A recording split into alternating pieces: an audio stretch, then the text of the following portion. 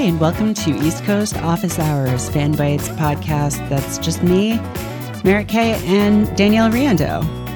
It's us. It's our East Coast time. It's time for this one again. Yeah.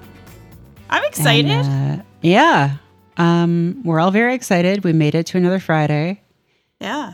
And we're all very excited about Blaseball and Battletoads and other things that start with B. Yeah. Back to rating, I guess. Back to rating. Mm-hmm. Blast Wish. We're doing Blast Wish this week. Blastcore. Blastcore. Oh, did you play Blastcore? Yeah, although not as much as basically every other Rare game. I definitely played it a bit and was like, that's cool. And that was a Rare I'm pretty game, sure if I right. ever actually dug in, I would probably never put it down. Yeah, that was a Rare game. I forgot about that. Yeah, it's like that and Jet Force Gemini were the ones that were like slightly different because Rare had those two strains of like genuinely excellent character platformers, except for Donkey Kong 64. That's a whole other story. And then like the good, interesting first-person shooters on the N64. And other than that, it was just like a couple of one-offs. And that was Blastcore and Jet Force, I feel like. Yeah. Jet Force Gemini was weird. I think I played it maybe like once. I feel like I rented it. Did you need... Okay, I feel like we've definitely talked about every Rare game like multiple times on this podcast, at least the N64 era.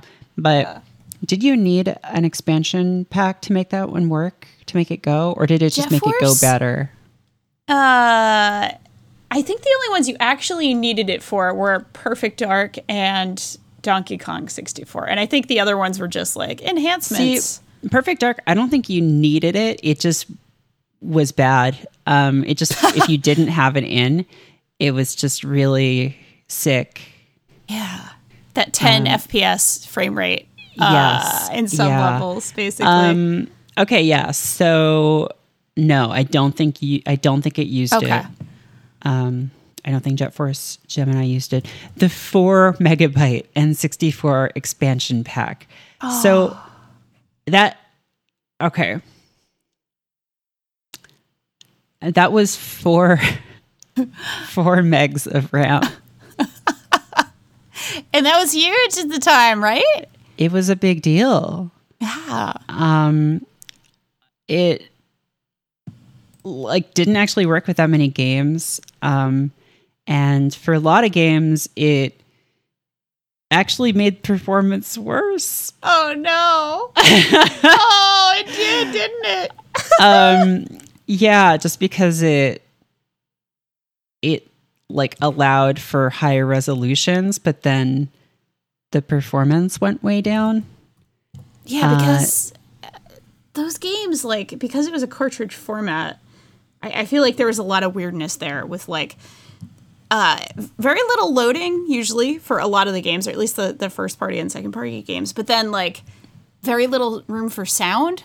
So that, the folks who composed music for it actually made a lot of decisions based on like, oh, percussive instruments take up less like sound per hit. So therefore Banjo-Kazooie has all this glockenspiel and wild shit like that would happen, which is interesting, but also weird. I didn't remember those, but Majora's Mask needed the expansion pack. And I definitely owned Majora's Mask, but not the expansion pack. So I guess I just borrowed it from a friend or something.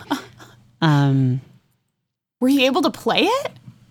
Well, I think I just borrowed the expansion pack. Oh, right. Gotcha. For like the, few weeks or whatever it took me to finish it.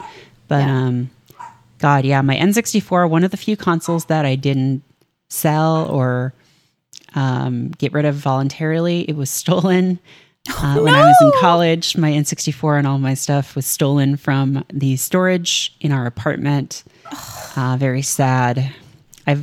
I owned a second one, and then I think I also sold that.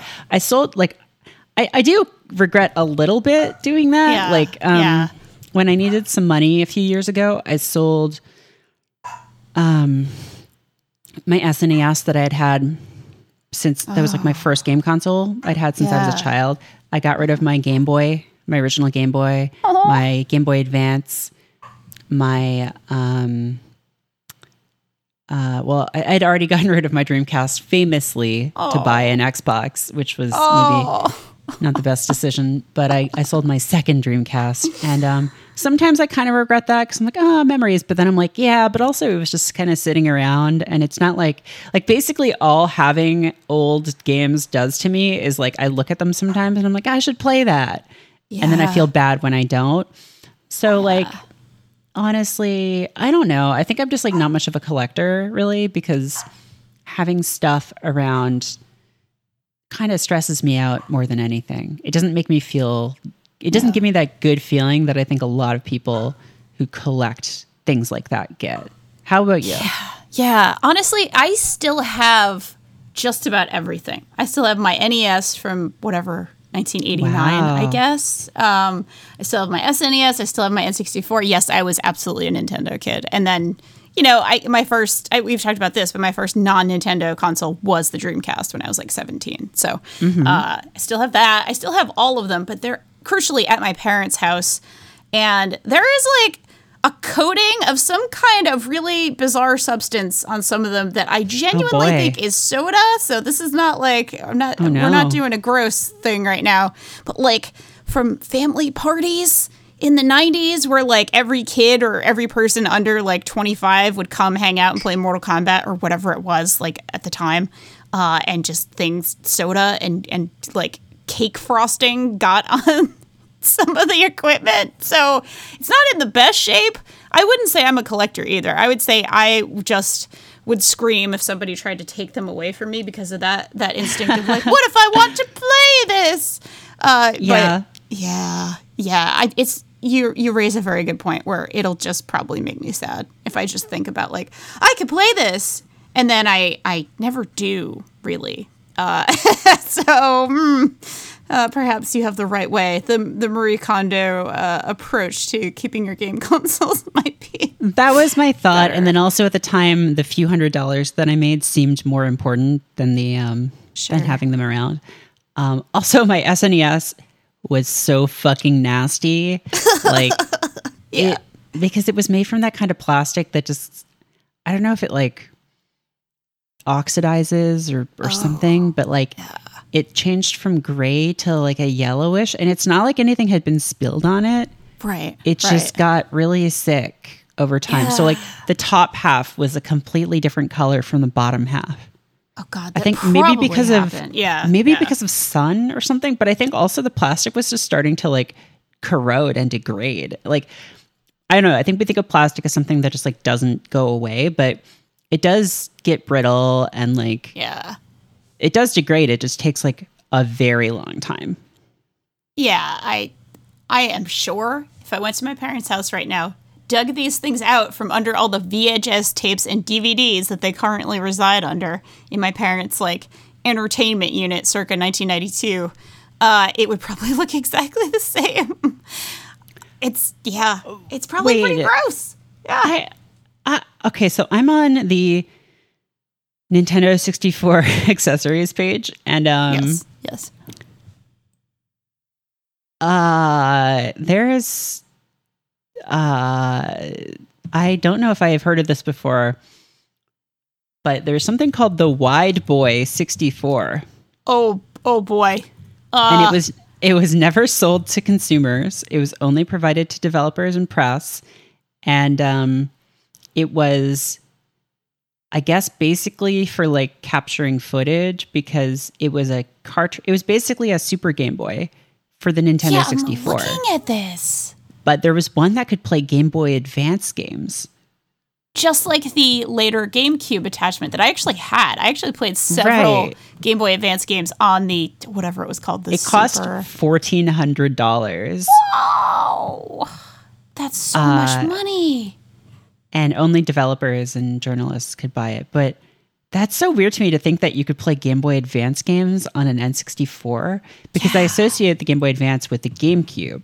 But I guess it did come out before that. Like the Game Boy Advance came out in, I think, the summer before the GameCube was released in the US. Yeah, that's absolutely right. I actually remember that pretty well because I was a pretty early adopter of both of them and was playing like whatever Mario Kart was on the launch. Like, I don't know if it was called Mario Kart Advance or what, but I was definitely playing a lot of that before I had a GameCube.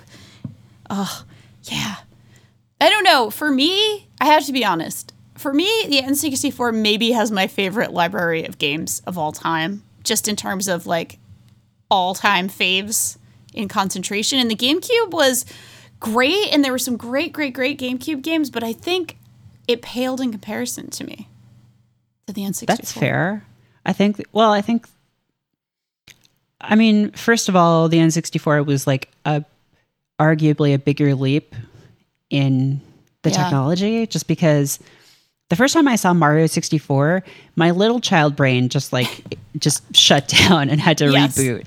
And I remember it really clearly because I was at not like a theme park, but we had this thing called Ontario Place, where I grew up, that was like kind of like a water park, but then they had, like, it might have been government funded. I don't remember. It was like, there's a water park with like water slides and stuff, but then there was like this weird little tower area that had like all these indoor exhibits, and like sometimes, like for a while, they had all these Lego exhibits, and then they had like some touring.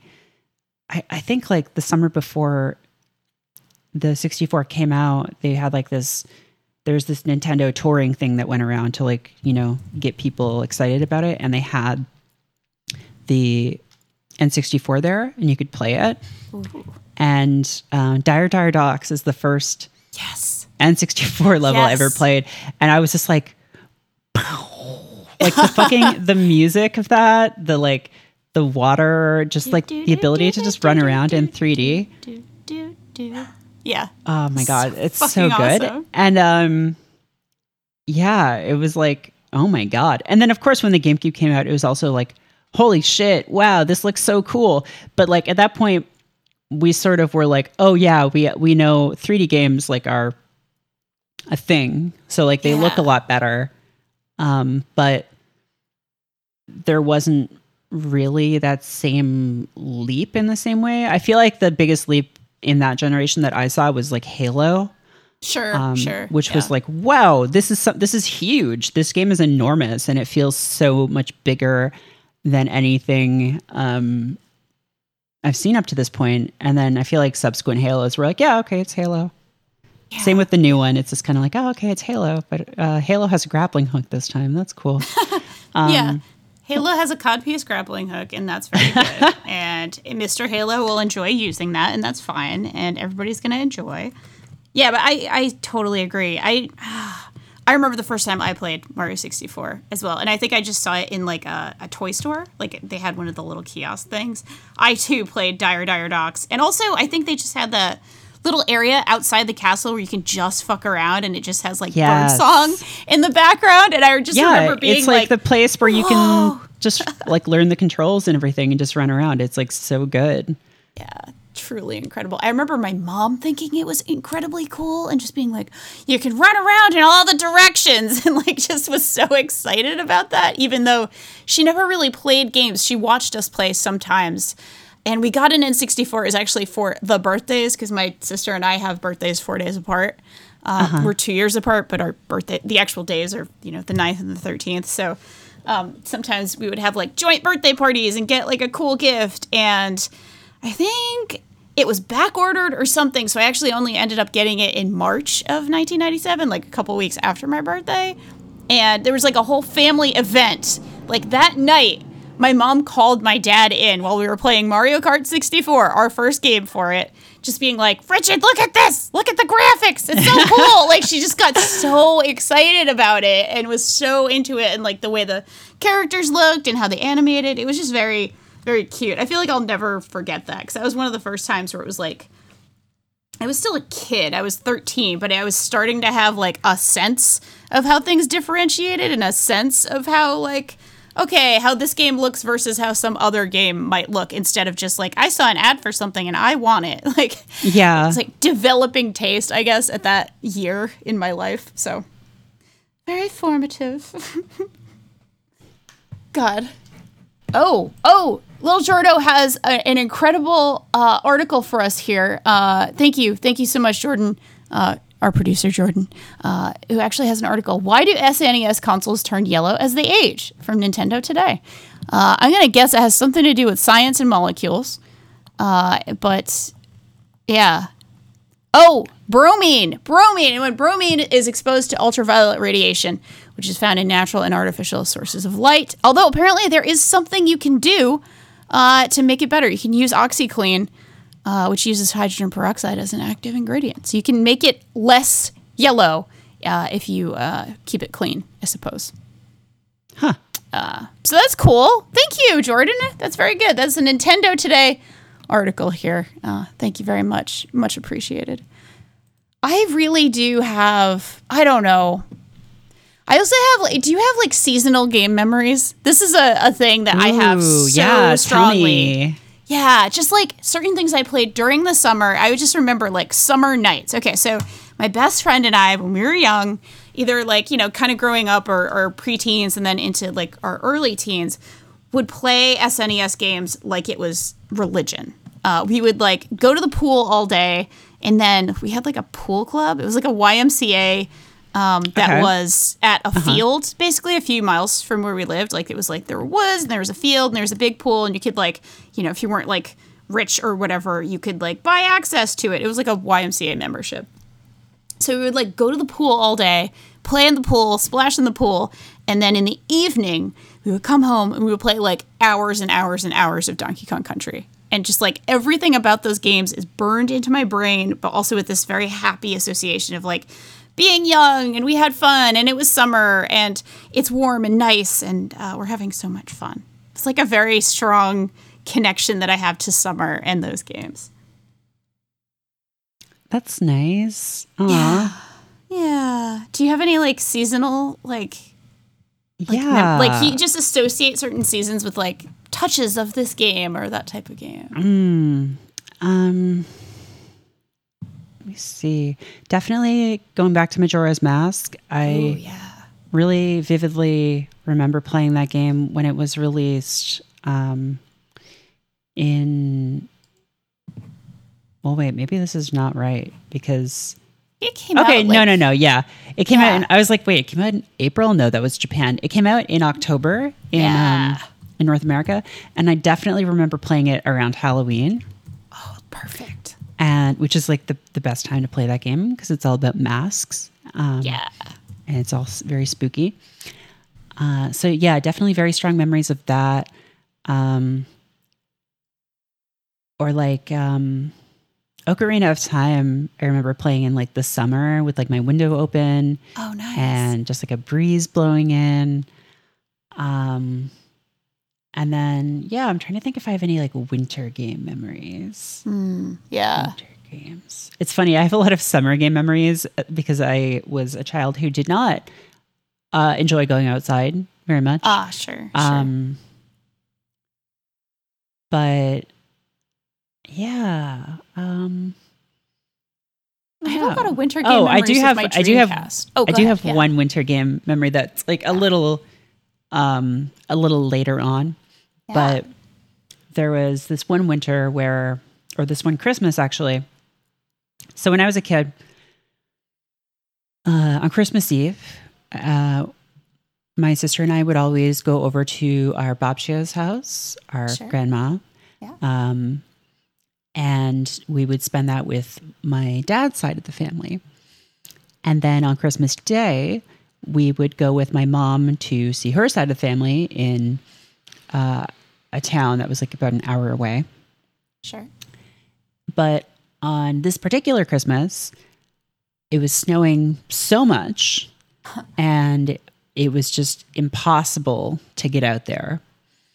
And so we decided to just stay. And my big Christmas gift that year was Metroid Prime and Metroid Fusion.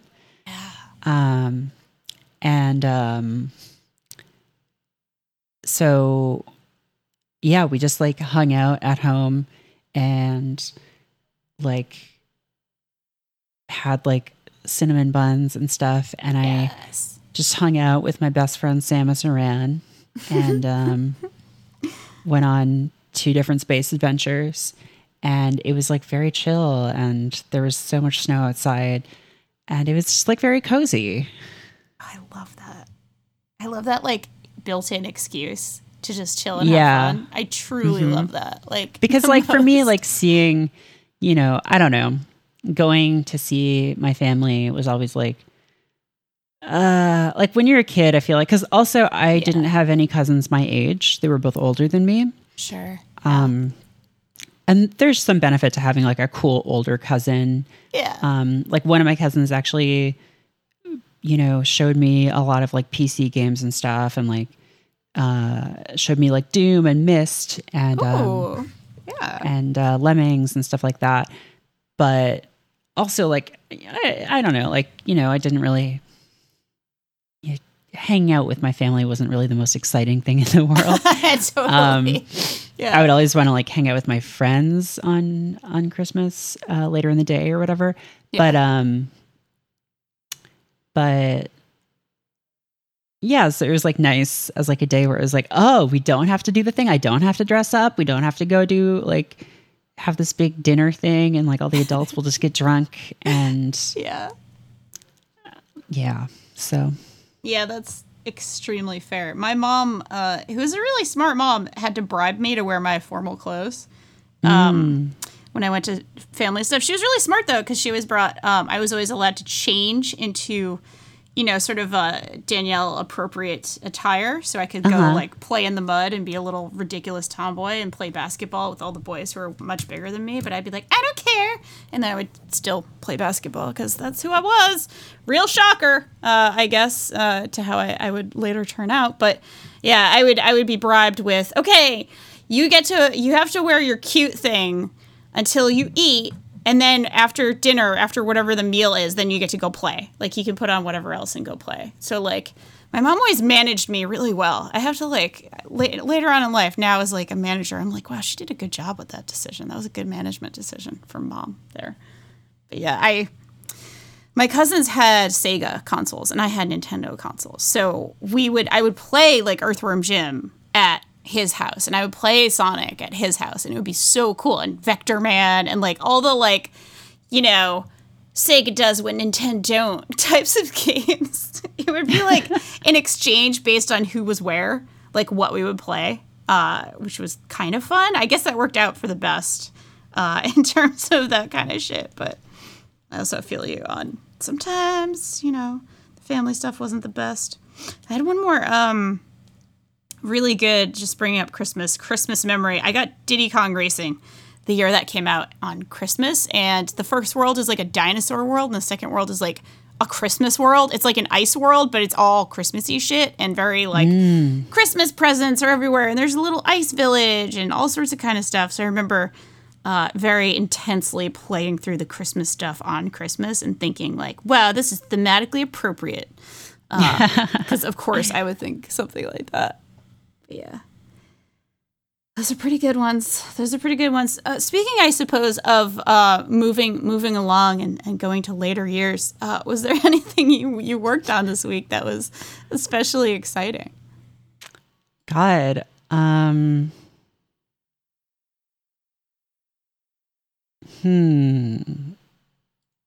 Yeah, sorry. I'm distracted by this picture I found of a Nintendo 64 on top of some kind of fucked up other attachment thing. Oh no! Called the Doctor V64.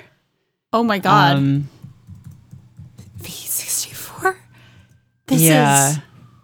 Oh wow! It just looks like it's just sitting on its face there. They're doing it. They are. Yeah, they are. They are making babies, and one of the babies looked at me.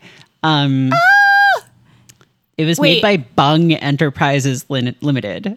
I thought this was a typo. Like, I clicked on a YouTube video, and it's just like Bung Dr. V64, and it's an approximate pronunciation of the company's Chinese name. Both written forms were used in product packaging and marketing literature, and the somewhat crude connotation of the English word appears to have been an unintended consequence. Gotcha. Yeah. I mean, Nintendo really looker. just hated them. Nintendo really hated Bung because they kept trying to make things that would like copy games or like. Oh yeah. This is actually really interesting. I think, Jordo, we're going to have to look into this because it's sort of a fascinating historical thing. But yeah, this week.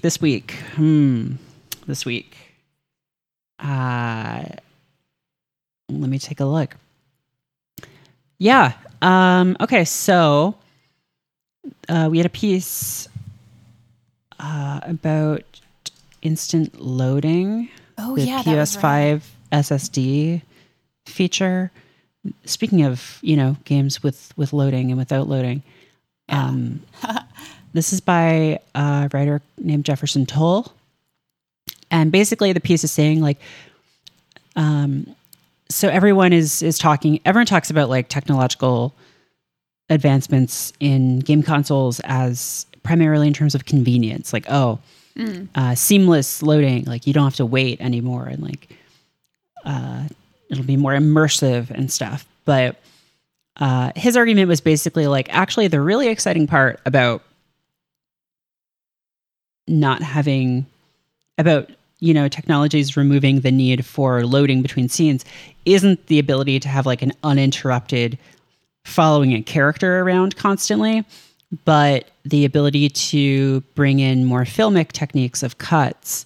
Yeah. So imagine like a Mass Effect game where you're having a conversation with someone and they're like, oh, so what did you do next? And there are like three options, like, oh, I blasted my way out, or like I snuck out, or I talked my way out or something. And like, as you pick one of those, it just like immediately cuts to like you playing that scene.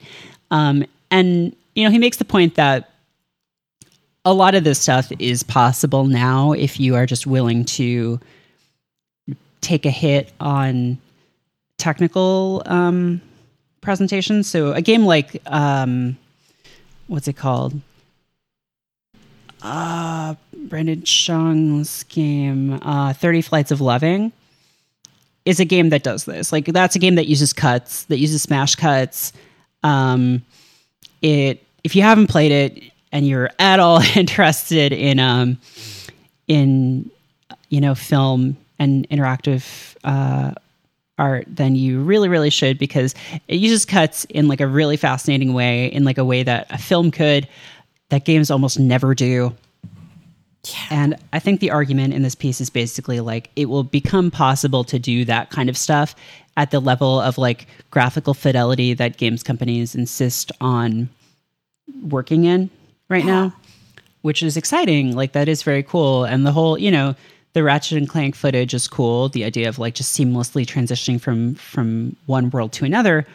But so is the idea of just being able to do jump cuts or like smash cuts or match cuts or things like that without having, loading scenes, breaking things up. And whether or not that actually happens, like, I think the technology enables this. Whether or not there is like the artistic will to do it is a separate question. But yeah, it was cool. I think that piece is really interesting. It brings up a lot of great examples of film and games that,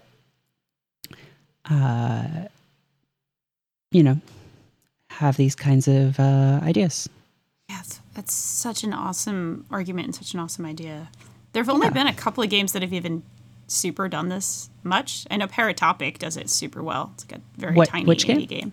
Paratopic, which is like it's really, really good, actually. It's a very like tiny, like PS1 looking horror game that uses jump cuts a lot to do some really wild stuff narratively. And that's like the first place my brain went when I looked at this piece and was like, oh my God, imagine something like that, but with this much wider palette. Like if somebody does actually take the time to kind of think about that and think about cutting and editing as language in a game the same way or in a similar way that we do with film, like, holy shit, that was so cool.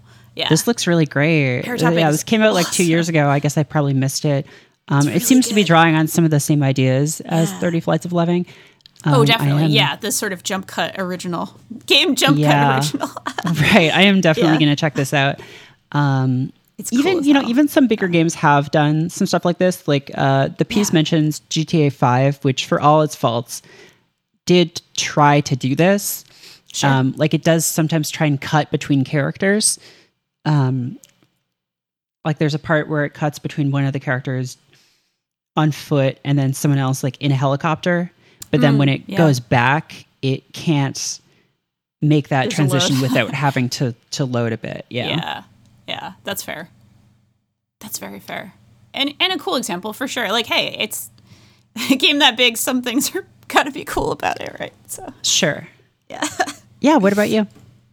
Oh man. All right. So I really liked what we watched for You Love to Scream It this week, and it really came out of nowhere for me because it is a Zoom horror movie that was like filmed entirely in Zoom. It's called Host.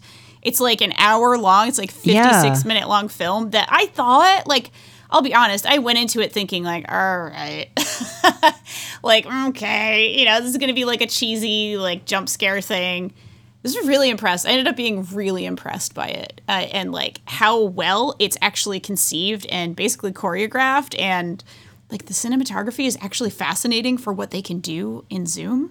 The characters were really interesting too. So I genuinely like a really nice, pleasant surprise there. Like hats off to the filmmakers. They actually did kind of pull it off in a way. And also like the whole conceit with this is like, it's a quarantine film, like filmed in quarantine. They actually filmed it all in Zoom. Like it wasn't like, oh, it just looks like a Zoom call or something like that. They actually, I think, filmed everything in that style and kind of pulled everything off. So speaking about cutting and like creative editing, there's a lot of really creative editing in that movie that's like really seamless and super well done. So I was very impressed. And like a thing I said in that podcast was like, whenever something inspires me to go back and do more screenwriting, like that's good. Like that's a really good instinct for it to instill in me. And I definitely was like, oh, I have like 3 scenes I have to finish in something I've been writing for like 5 years. So yeah, it gave me that little push, which I always super appreciate.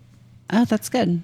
Yeah, it was really fun. And also, I suppose, I also wanted to throw a quick shout out to the podcast LB and I did on wrestling and MMA. Fan Fight this week was a joy, mainly because I got to talk about how much I love triangle submissions. So now that is a kind of hold where you use your muscles to compress the veins on either side of a person's neck that's cutting off blood flow to their brain and knocking them unconscious. Don't ask me how I know that. Yeah. Oh, no, it's great. I mean, in a triangle choke, you're using your legs. You're using your thighs to cut off the carotid arteries in somebody's neck. So. Oh, wow. It's even more fun. Yeah. Oh, exactly. What's the one that I'm thinking of then, where you use your arm muscles? That could be a rear naked choke. It could be a head and arm triangle. It could be all kinds of things. I think that's what it is. Yeah. I remember there being triangle in the name. Yeah, head and arm triangles are you're basically using your arms and one of their arms. One of their arms actually is pushed into the carotid on that side, which is just fun. Yeah. Now, so how? Yeah. Because I've seen this done. Yeah. And obviously, I think it's like less than 10 seconds. It's much less than that. It's like 5 seconds. You can put someone out. Honestly, if it's not within like 4 or 5 seconds, you don't have it right. You're doing it wrong. Yeah. Okay. Yeah. How dangerous is that? So, like, is that a submission hold if someone just falls unconscious, or is that? Yeah. Because isn't a submission hold like meant to be like pain based, or no? It doesn't have to be. I mean, honestly, the most effective submissions are either going to put them out or they tap, right? That's the idea. They tap out. They're like, no, this hurts too much, or I'm going to go out, so I'm going to tap first. So, because I know that. Go ahead. So, I don't know about the rules for like MMA and stuff, but I know that holds that put pressure on the front of the neck well, first of all, they're extremely dangerous because you can collapse the trachea, Yes.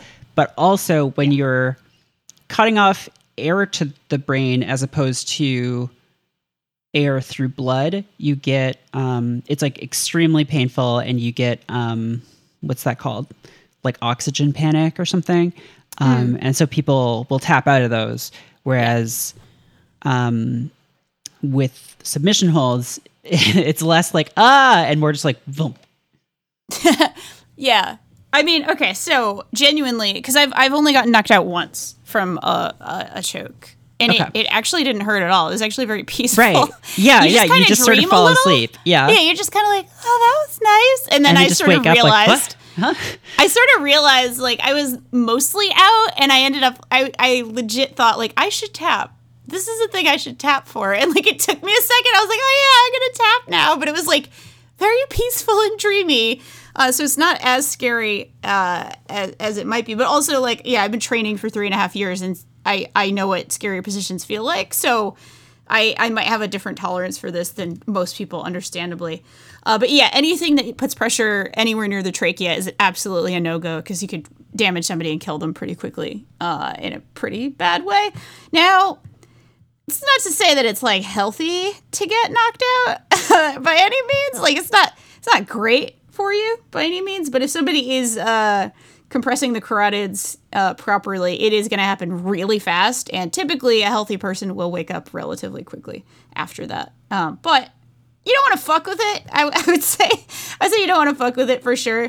And like if you're trained to do this stuff, you do know escapes, and how well you know how to escape and how well you know when you're fucked is going to be like something that's like absolutely burned into your brain. Like I'm training this stuff almost every day for like an hour a day, and have been for a few years. So like when somebody gets me in a triangle, I know how to get out, or I know when I'm fucked and I need to tap, basically. So yeah. This stuff is always so wild. I always feel like such a weird like maniac when how excited I get about like choking. I'm always like, you know what's great? It's a triangle choke where you use your inner thighs. Interesting.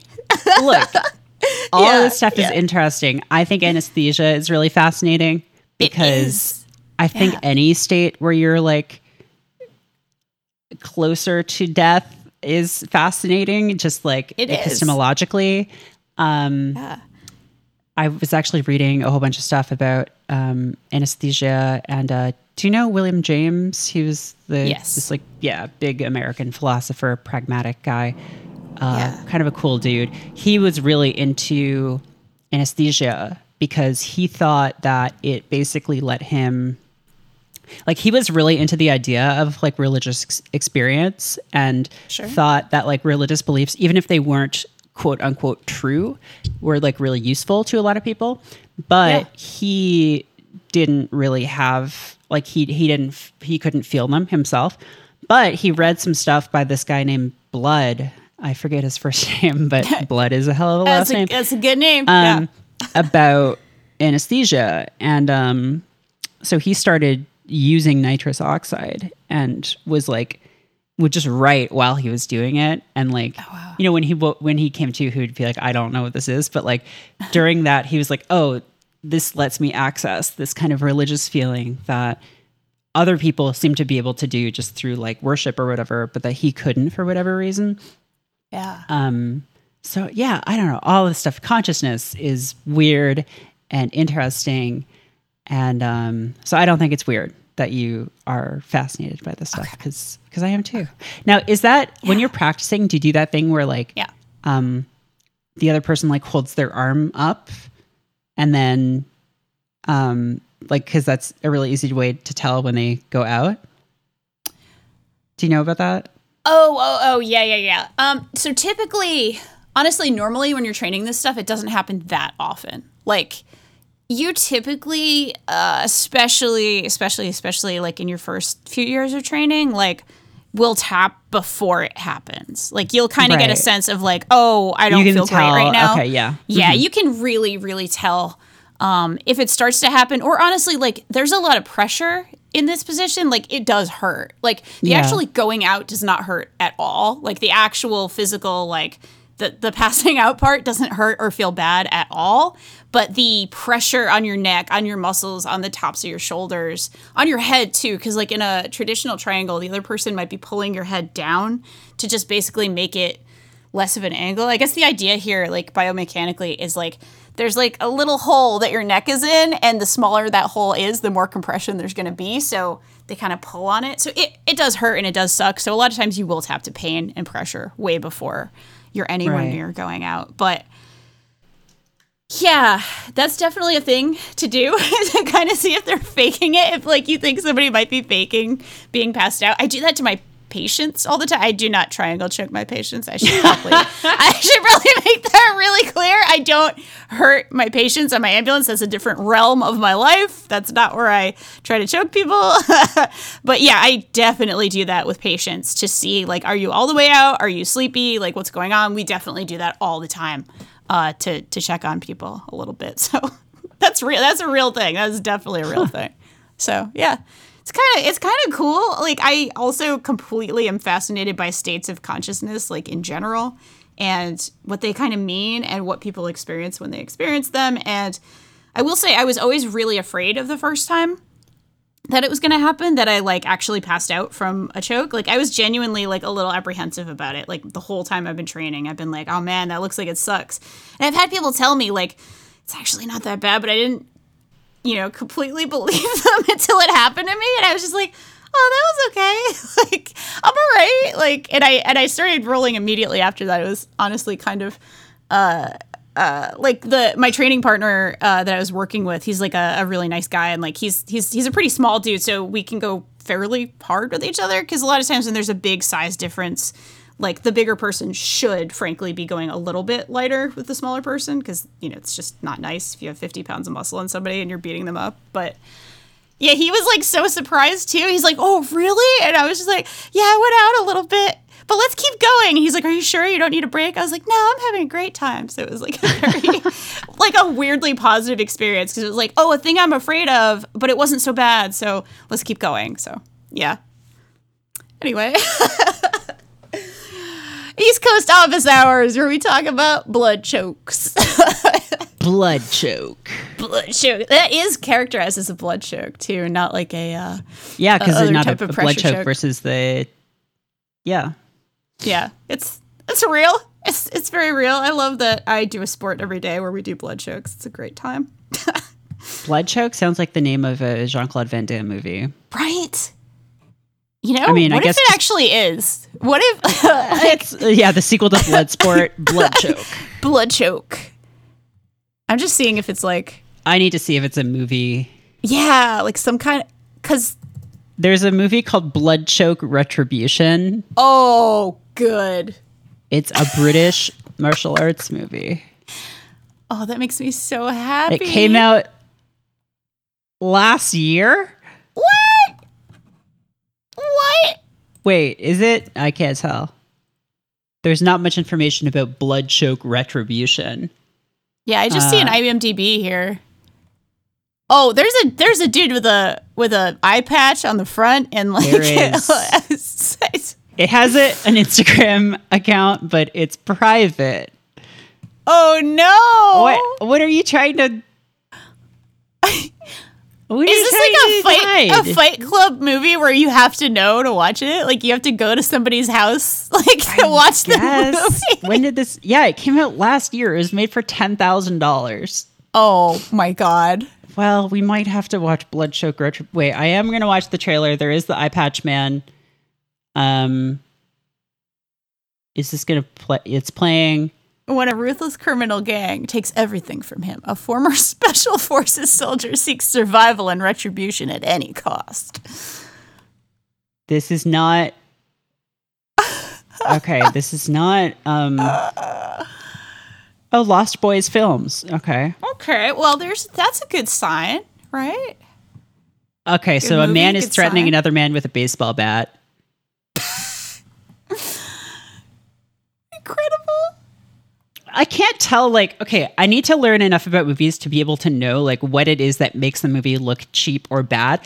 Because it's a combination, I think, of the film speed and the camera usage and the It could also be the stock itself. It could be the stock itself, the angles, and then also the acting. But like, oh yeah, I need to learn like what makes acting bad, because I can identify bad acting, but I can't always say like what makes it bad. Yeah. And oh wow, okay, this eye patch man is fighting a lot of gentlemen. Oh, is the special forces soldier the eye patch man? I guess. Unclear. Okay. Wow. But yeah, tune in for an upcoming episode if you love to see it on Bloodchoke Retribution, because that's almost certainly going to happen. Oh, I'm so happy about this. Maybe they're trying to sell it to, okay, so UFC Fight Pass, which is like where you watch archives of UFC fights and a lot of submission grappling, has martial arts movies now, like just straight up like fictional, goofy, like Kung Fu Chef and like stuff like that. I wonder if they're trying to like get a deal with the UFC. Like, that would make me very happy. Oh, anyway, yeah. Very funny. Yeah.